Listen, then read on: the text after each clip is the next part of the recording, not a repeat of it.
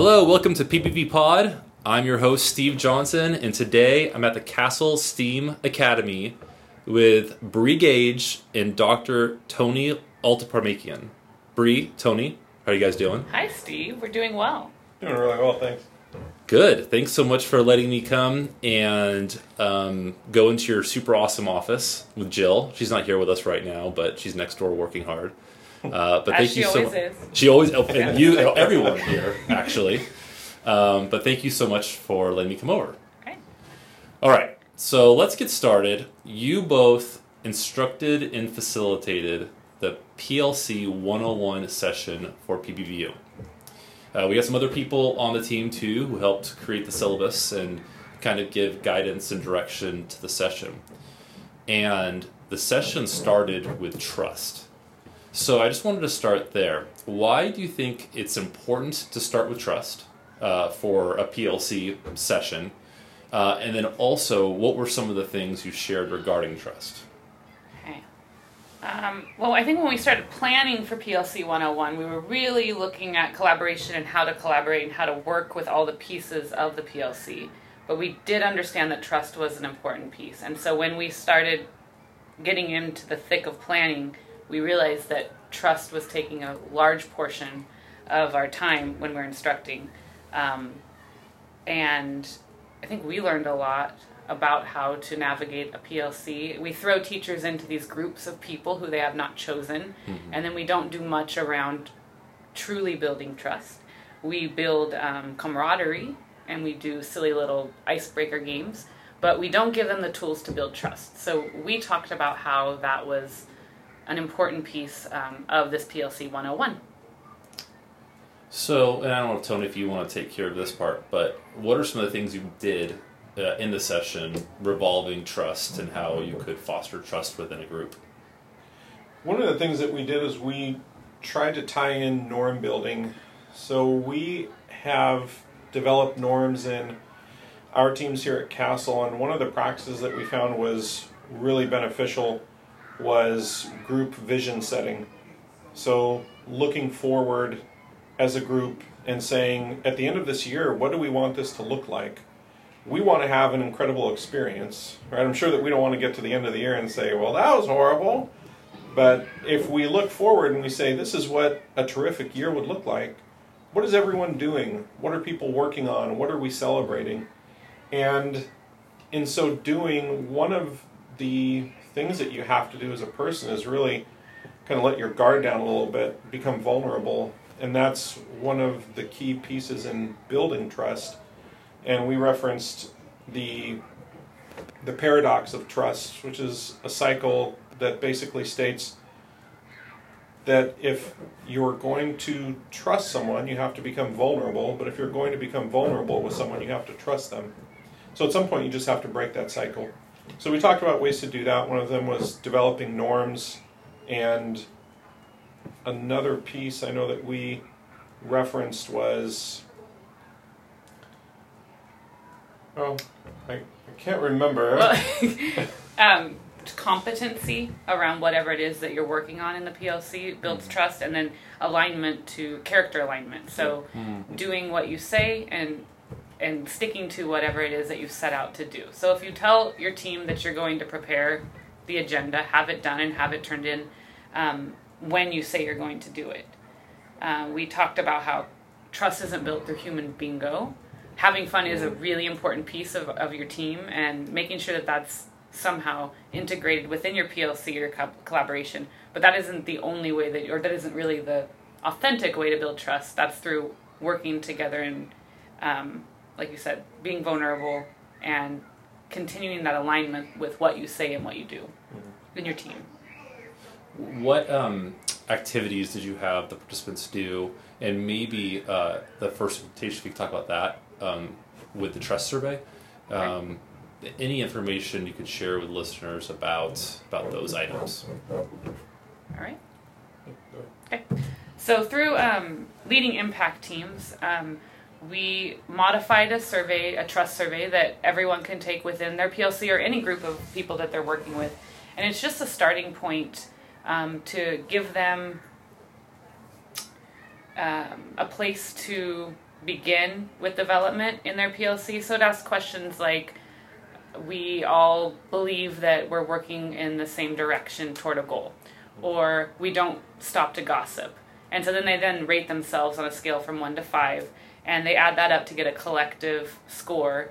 And then there's a key that lets them know, hey, you're doing a great job, keep doing it and try to replicate this so we can then help other PLCs. Or you're on the lower end, you have an excellent amount of growth that you can do, or opportunity for growth, and then move toward a coach or an administrator to help you with that PLC. We've received almost 100% of those trust surveys, and so we're very excited. We think we are going to be a session that gets 100% compliance with all of the implementations or reflections. Because it's so important to the working of a PLC and the success of a PLC. And they were just very excited to be able to reflect on that and talk about trust and talk about things that build trust within their PLC. I know that for us, as we looked at that survey, it was also a good checkpoint to stop and think about our teams and where we are. And as the year goes by really, really quickly, you find yourself in December. And have you had those critical conversations with your group about your norms? Have you reviewed your norms to check on, is this where we want to be right now? Do we need to modify these at all? And going back to that establishment of a vision, that your norms really become the guiding principles that get you there and help keep you focused on the end goal or that objective. So I know that even in the past couple of weeks, we've had to stop in a couple of groups and say, are these working for us? Now that we find ourselves in the middle of the year and it's different from where we started, what does this look like? And that was another touch point that we had with the group, that it allows for those discussions that help you build trust and help you build that that teamness, right? Bree just mentioned that we sit people down and they're in groups, but once you develop the characteristics of a team, the research and the literature bears out that you will learn more from one another. And of course the basic foundation of that is trust, but that's really what we want, is we want people to be open and to learn. And part of that for us as coaches too is a humbling experience when you sit down with a group and you look at an agenda that you created at the beginning of the year and you think, well, so this just isn't cutting it. Yeah. And you just have to look at your work even as a coach and say, yeah, it's definitely time to shift this, or it's not working for us anymore. Yeah. And that's okay. And I think we depend on that trust being built organically, and that isn't how it works. As a coach coming in from outside of coaching and never doing something like this, I did think, I'm just going to walk in and I'm likable. They'll trust me.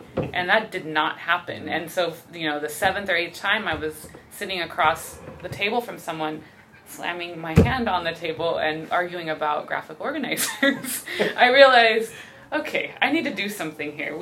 And so I dug into Elena Aguilar's book, Building Coaching.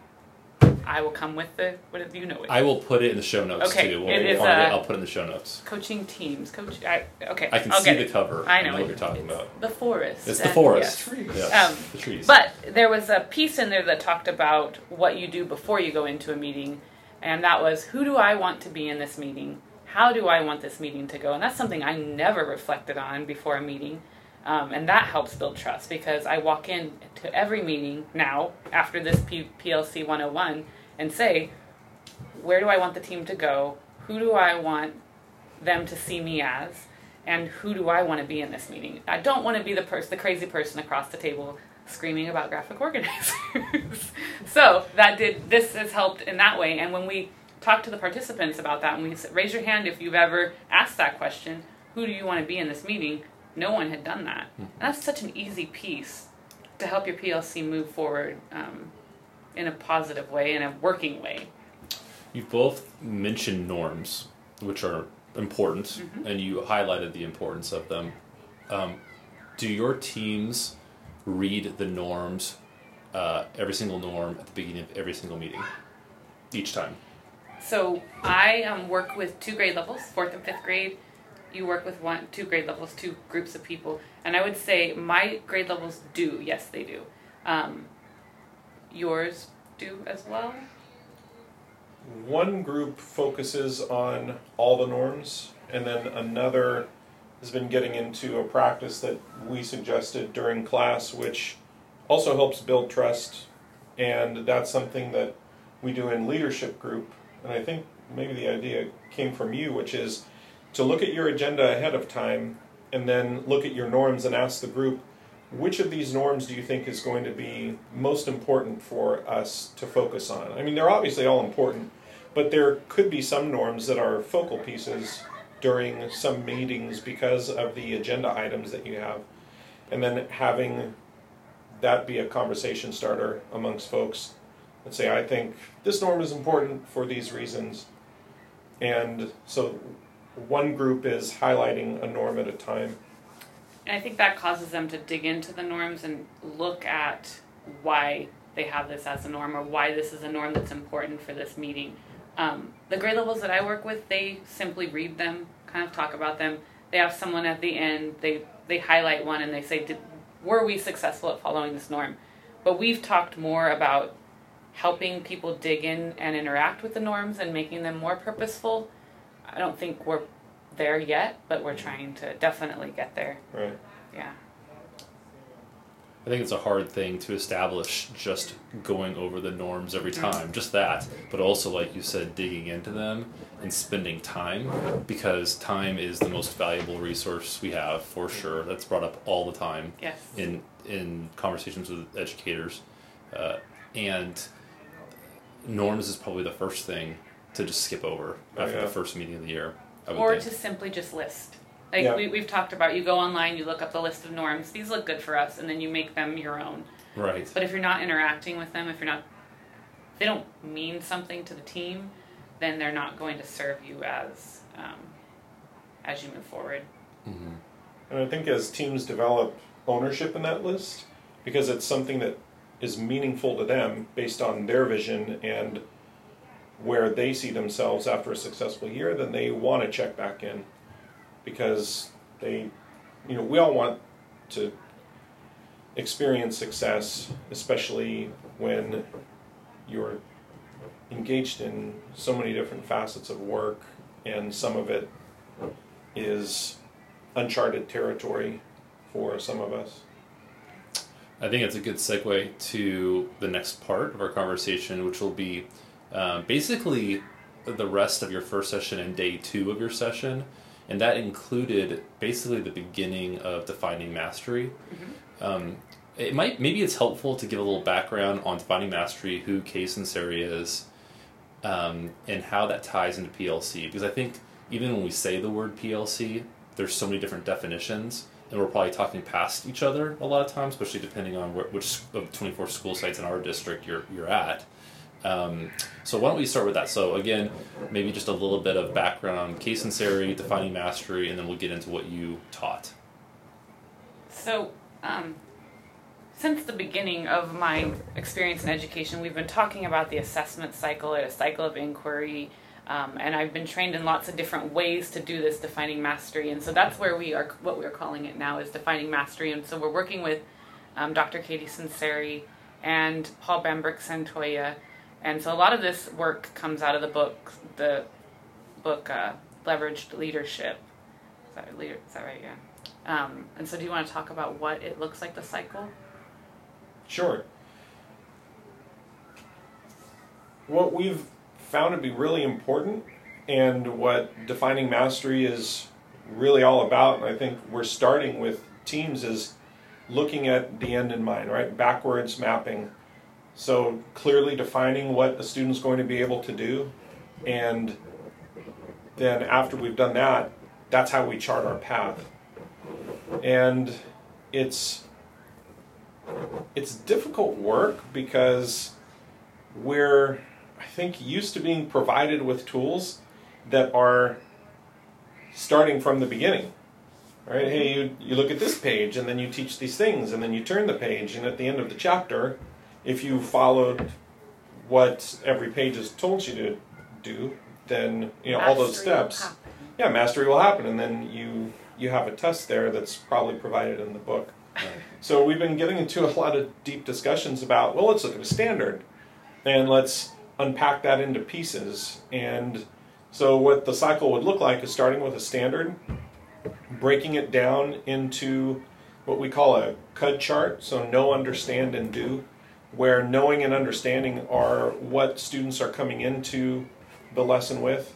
What do they have to know going in? What do they have to understand about the content, that prerequisite knowledge? And then the do is what they're going to do to show mastery. And that's where we develop our objectives from. And I think one of the powerful things there, there are other pieces to this cycle. Right, so I'll pause that. After the objective, then we write the assessment. And then after the assessment, we make an exemplar of what the assessment should look like. And then we get into the lesson and what the teaching would look like. And we plan formative assessments also, or unit assessments.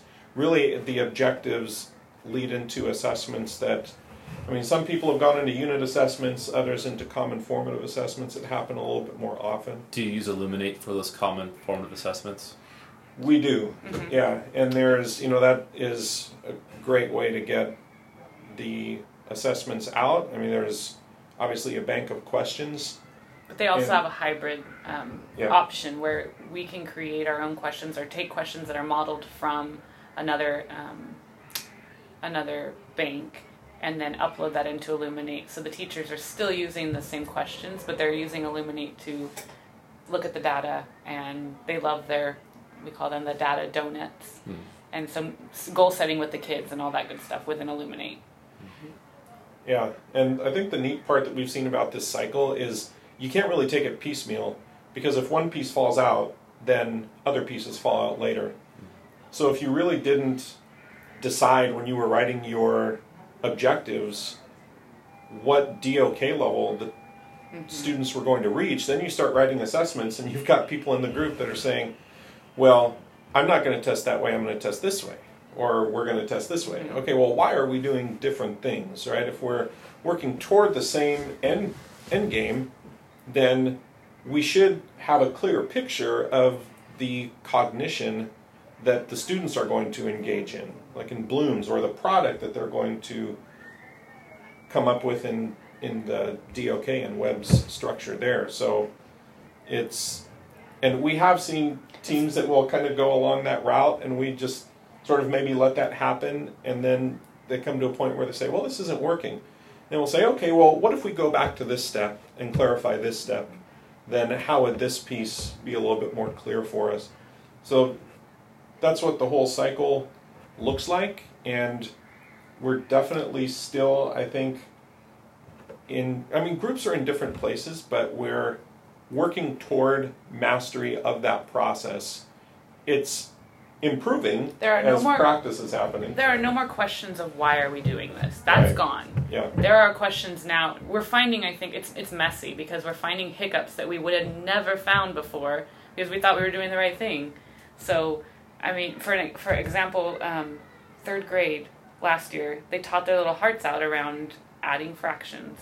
And then when we opened up the end game, the assessment that they were going to give after we taught this for 3, 4, 5 weeks, they realized, holy moly, we were definitely not teaching the way it's assessed, nor were we teaching at the rigor that the students needed to understand. So that's been an aha moment for a lot of our teachers, I think, is when they look at,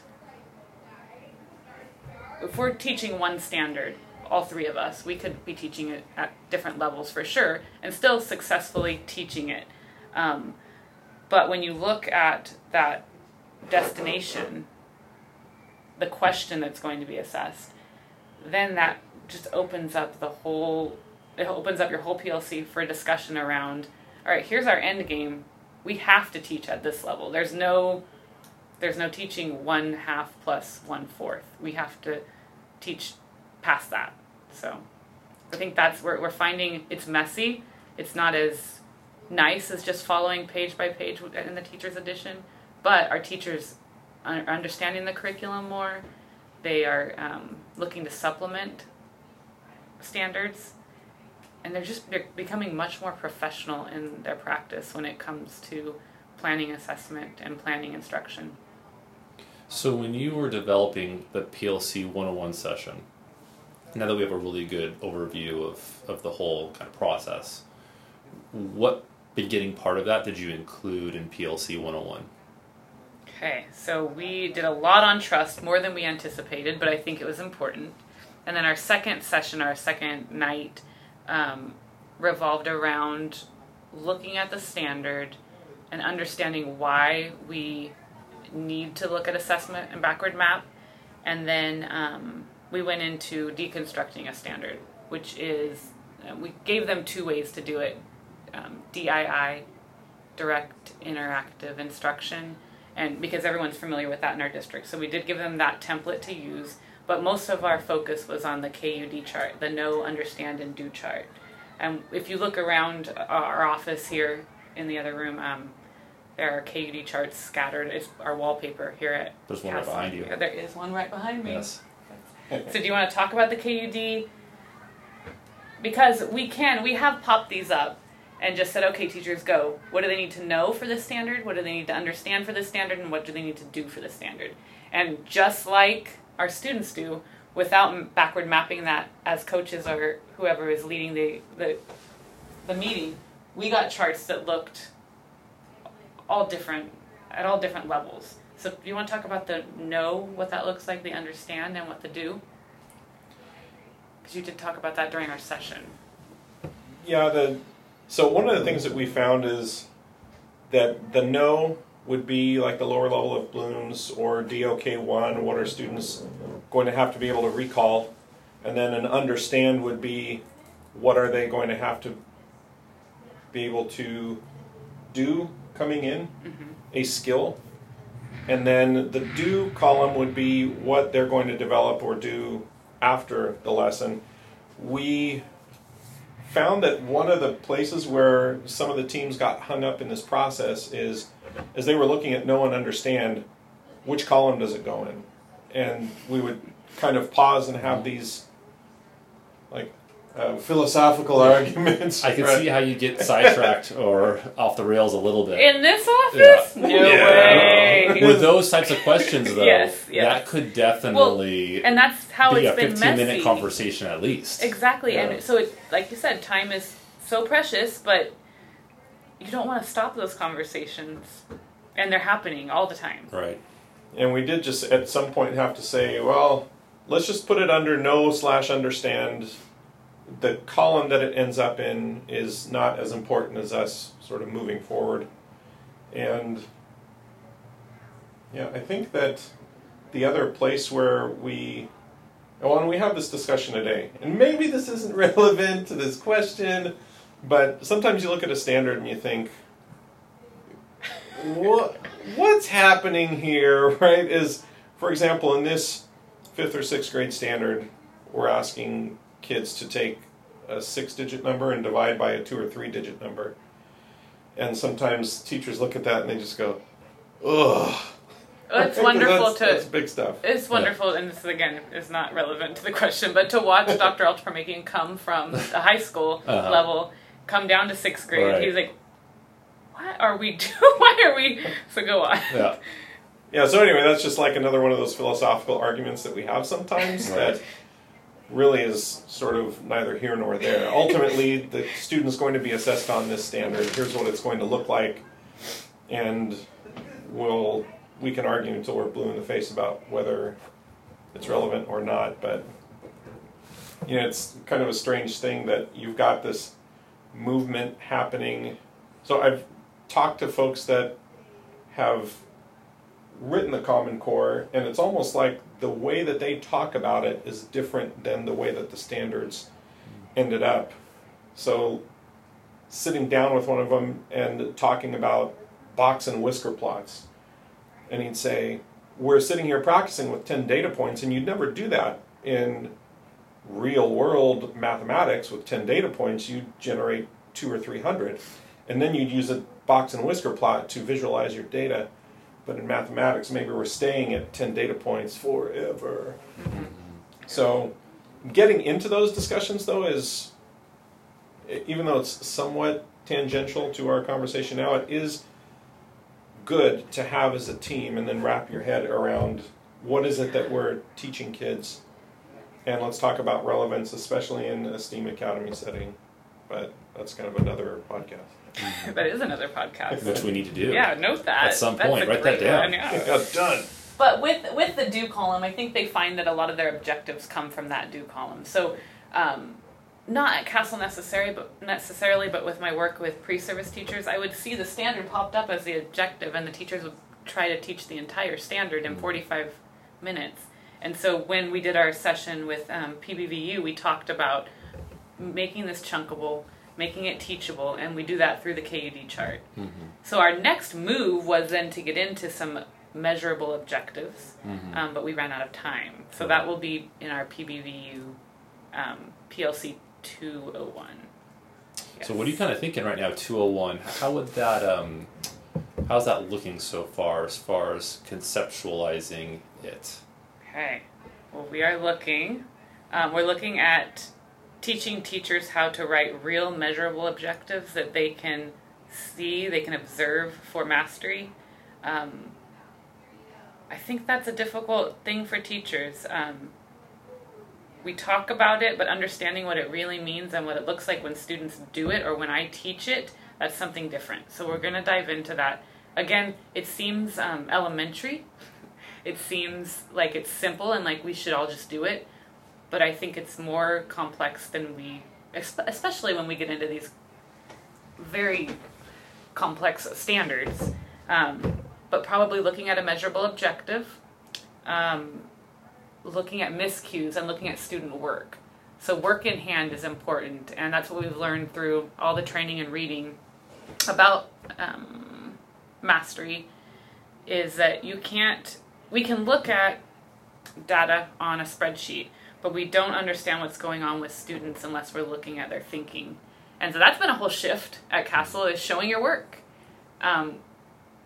We didn't always do that, and now everything they do, specifically in math, because that's an easy one, but they show their work on paper so the teachers can take it and analyze what's going on. Recently, and so for 201, I think that we'll look into that miscue analysis or into student thinking, and how can we leverage some quick practices that will take kids who are almost at mastery to mastery. And then looking at question analysis. Recently we looked at a CFA for a grade level that had really good scores, and it was an intermediate grade level. But when I looked at how they did on each question number 3 was missed the most, and that was 24 divided by 8. That was it. So we looked at it, and we looked at the problem, and we haven't done this yet, but we need to. On a Chromebook, we think that maybe that division sign looked like an addition sign. So, I mean, things like that we aren't digging into because we just haven't been trained to look at questions. So that's something we're looking at. Planning is question analysis, and then planning the reteach and continuing with the cycle. We didn't talk at all about that in our PBVU PLC 101, but planning the reteach might get into 301. But definitely measurable objective, miscue and student work, and then question analysis of the assessment. And where to backward map from. Because many teachers don't know, depending on your grade level, 3rd through 6th we have a CASP or the SBAC. And then where are the little guys backward mapping from? What's their end game? And so I don't think all of the teachers know where to find that, so hopefully that will help. The 3 of us were part of a meeting yesterday, and the question was brought up: planning, time for planning. And someone had mentioned that PLC time was not a time for planning, that it was more a time just for looking at data. A couple other people said that too. Just look at data and maybe come up with next steps, but no planning. do you think planning does come into play a little bit within what we're calling defining mastery in this cycle? Do you have to plan? You have to plan eventually. Planning does come into play, but does that come into play? And let's just assume we're not at Castle, we're at a school that has just the 1 hour of PLC time on a Wednesday. Okay. So, should there be time during that 1 hour the planning is in there, or should they come up with another time throughout the week where the data cycle and analysis happens during maybe Wednesday and the planning's another time? I don't know. What thoughts do you have on that? I think that we need to come up with a common understanding of what planning means. Because when I hear people speak about planning and how they're not supposed to do it during PLC, or it's not the time to do it during PLC, I think that we are coming kind of full circle with what planning means. And all of this defining mastery is planning. So, personally, my thoughts are, no way will anyone have time to plan when they're defining mastery in the hour. That takes just the part where you're looking at the data and you're analyzing and you're writing the exemplar, all that good stuff. Takes about an hour. Right. So, I mean, planning will have to be done probably at another time. But if you can do all of that in one sitting, I think that that's a great place for it, because you're thinking about it, you're deep into the standard, you're deep into what the assessment is, you know exactly where you're going, and you have everyone together. But I don't know that there's time for that all the time. I think in a perfect world, if we had a lot of time, then planning just becomes part and parcel with all of the work. And we actually have a solution for that as well. Yes, we're going to do 4/10s, right? And take Friday off as just planning. There you go. And analysis, assessment writing. But I think you'd get a lot of buy-in for 4 from days. teachers. Yeah. Not parents. Not donuts. exactly. Yeah. Yes. Yeah, and donuts. Go on, I'm sorry. No, the real donuts, not the Illuminate donuts. Yes. Oh, yeah. The kind with sugar. Yeah. You were talking about planning. I think that as we talk about that data cycle of looking at what's happening and looking at student work and identifying misconceptions, then the next obvious step is let's figure out then what our next steps are, and that's planning for how we teach, what we do. And I think that planning, and the planning that you were referencing, Bree, is if you look at data, and then there's that aspect of vulnerability that comes in with team members that share their data with one another and share their classroom practices and identify, well, I didn't do that and my scores aren't quite as high as yours. So maybe you, team member number 3, could share what you did, and then I could fold that into my plans. So in terms of maybe filling out a lesson plan, that might happen at another time. But one of the things that we like to do is think about, as long as we have all the brain power in the room, what are the high leverage practices with those people in the room? So if the work that you're doing toward planning involves true collaboration and bringing everybody's brain power to the table to solve a messy problem, then that's great. If it's people coming together to split work and fill boxes, then that's not a good use of shared time.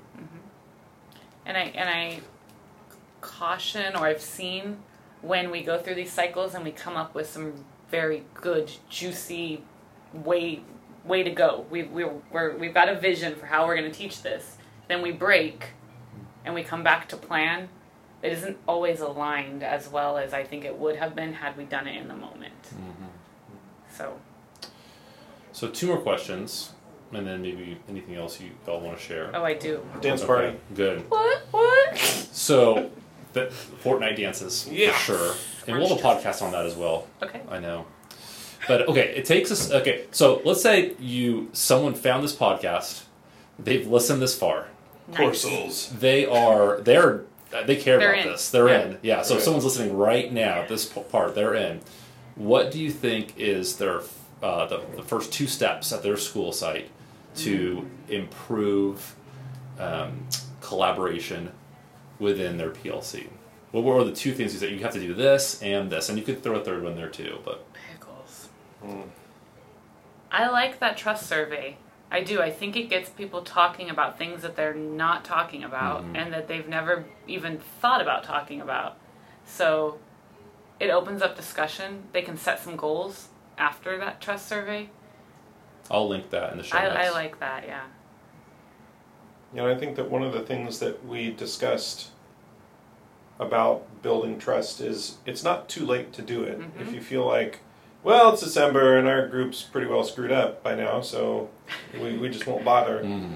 You can still launch that discussion about norms and building trust in that way by having a vision discussion and just framing it by way of saying, well, we've worked together for this long and we've had some wins. So if we were to continue that path of wins, what would that look like at the end of next term?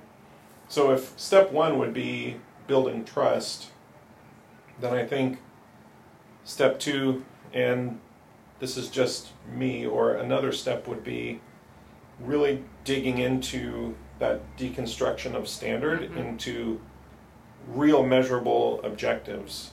And I can tell you that 15 years ago, I would have heard that and then turned the podcast off. I said, well, this is stupid. I really didn't buy into it, but my students suffered at the time because of it. So I hope they're not listening. Right. Maybe. Sorry if that's you. You work for the district now. Yeah. Teachers. Poor thing. And I think that it took me a while to realize that figuring out what I want a student to do and clarifying my teaching in that way. Clarifying your teaching. Yeah. What we've seen from the teachers taking these KUD charts and creating measurable objectives and then planning from that is they have said that they're more clear about what they're teaching and how they're teaching it than they've ever been. So they were kind of not all over the place, but floating out there with a concept, and now they're very targeted and focused. So I think, yeah, I agree with you on that. Measurable objectives, digging into the standards, because we find that sometimes our curriculum doesn't serve us the way that we thought it might for a certain concept that's being taught. So we haven't even thought, we'll put that in the 201 notes. Right, yeah. Okay. So you've mentioned some books. You mentioned Leading Impact Teams. Yep. You mentioned Paul Bambrick Santoyo and Leverage Leadership, and there's also the Get Better Faster, which plays into this, and then Driven by Data. Are there any other books? And they could be books on trust, they could be educational books, or they could just be something you're like, you know what, I wish I could share this with everyone right now. Are there any other books right now that you've either given to someone or read recently that you'd like to share with whoever's listening? Teach Like a Champion 2.0. I love that book. It pairs nicely with Get Better Faster, and Get Better Faster is a coaching book, so it takes actionable steps for teachers and just whittles them down to things they can do right now. And so Teach Like a Champion 2.0 is almost a companion to that book. So it provides a coach or a leader, if that's a PLC leader, with strategies that are easy to implement within a few hours, and they're high leverage, so the teachers get a lot out of those. So I like that book right now by Doug Lemove. I have that in my office. Have you dug into it? I'm not even. Okay. Yeah, but I want to. Yeah, because I hear nothing but good things about it. It's a good one. Yeah. And I'll go kind of the math geek route. A book, and this is I think a book that should be on everybody's bookshelf, that if they're a teacher in elementary, it's Children's Mathematics, Cognitively Guided Instruction, and getting into the really some of the nuances of teaching mathematics. Another one, Number Talks is big, so Humphreys and Parker, their book on Number Talks, they just released a follow-up, so that's a good one. And even a free book, if you don't want to go buy one, right? Read the state framework. Oh yeah, You know? love that one. Right? Yeah. Okay, I told you I was going math geek, right? Did I not tell you? But I think our audience at this point, who's Pretty listening, math geeky. is probably going to want to listen. Some kind of geeky. Yeah. hi, Mom. Yeah. Before we go, though, may I mention two things? You can we mention talked whatever you want. about first steps and communication, all that good stuff. An activity that we did, and I've been doing since I worked with co-teaching and training with co-teaching, because two people are working together that haven't worked together. Mm-hmm. It's an activity called the Slippery Egg Conversation Activity, and I think that we could use this as a district, as school-wide, grade level-wide, and it's so valuable because we never communicate with one another. We never learn how to communicate. So I never sit down with you if I'm your colleague and say, hey, Steve, if I upset you, how will you respond and what do you want me to do? Right. We never do that. And so this activity, and all it is you make up scenarios, put them in an envelope, and you just role play. And so we did do this within our PLC 101. For instance, one of your members is coming 30 minutes late every time to PLC with Starbucks in his or her hand. Have that conversation. And so it allows teams, and that's kind of a funny one, but there are some more realistic situations and scenarios that guide people into having conversations before it's time. Mm-hmm. So there's a little bit of levity in it, and they've already had a conversation about vulnerability and Dr. A getting upset because my scores were better than his. How are we going to have this conversation? Oh, it's really easy because we've already pretended to have it. We've already had this conversation previous to the situation coming up. Mm-hmm. So I would recommend some sort of activity like that almost every time we meet. Like, let's pretend to have a conversation about Right. whatever it is, missing yard duty, and then just a quick one is appreciating each other. And that doesn't mean buying things, or I mean, it could be, but leaving Post-it notes, looking people in the eyes, saying hello, asking how they're doing, and just taking 5 minutes to really listen, because that builds trust and that builds camaraderie. And so without that, we're not going to work as well as we could. So those two things, having those simulated conversations and then just appreciation for one another. That reminds me, have you ever taken any personality tests? The PBVU team read the book, The Advantage, and within that book, Patrick Lencioni, I think his name is, it talks about the Myers-Briggs test and other ones like that. Do you think that'd be helpful for teams to go through? Because you can go to 16personalities.com, I think that's what it is, and take one of those tests. Do you think that'd be helpful for teams to go through something like that? I think that the Myers-Briggs personality test might be a little complicated just for our purposes, but I do like the Compass personality assessment. Do you know anything about it? So you place yourself on a compass through a quiz. It's a quick quiz, and you're north, south, east, or west.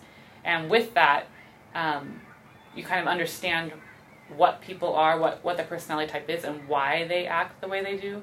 So if someone were arguing about a graphic organizer across the table, and I knew that person was a north personality, I might give them a little bit of grace, and just knowing, all right, she's doing this because she wants to move forward and whatever. And so when we did that was nice because it opened up conversation about, oh, Tony's just being a West again. And so we'd kind of laugh about that. So yes, I do think that understanding people through being able to label a personality type and work with that, I think that would be helpful.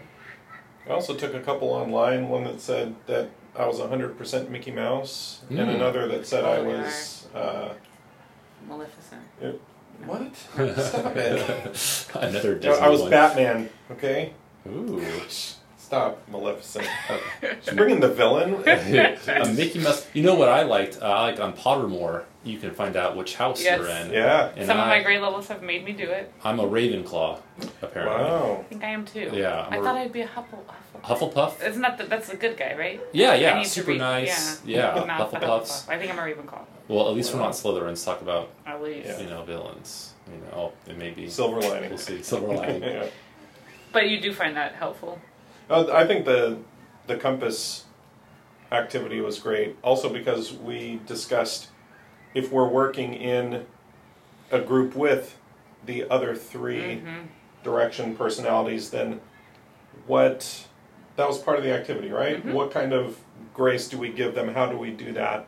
Yep. Knowing that they're going to do the same for us, but also what strengths do they bring to the table so that we can appreciate that if, for example, us West were all in one group, we would probably stay at 30,000 feet forever and then never get down to The details. like, and what was Jill? North? She's a West. Okay, like, really? Yeah. I'm an East, huh? Yes. I don't You're remember visionary. anymore. I just know that all three of us are different. I'm a North. That's why I'm guiding this conversation to get Right, and that's a good thing. Right, yeah, no, that's cool. That's a great way that's something to have in your mind. We'll send that to you and yeah, you can send me link that it. link. I'll do it, and I will put it in the show notes as well. I think you're probably a Northwest.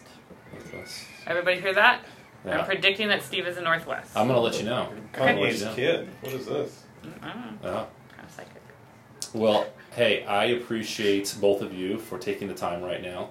Appreciate you. And yeah, and I think we should have a STEAM conversation and future, and also maybe 201 for collaboration. I know later I'm going to think of things I wish I would have asked you, but I really appreciate it, so thank you very much. Yeah, and thank you for having this wonderful podcast.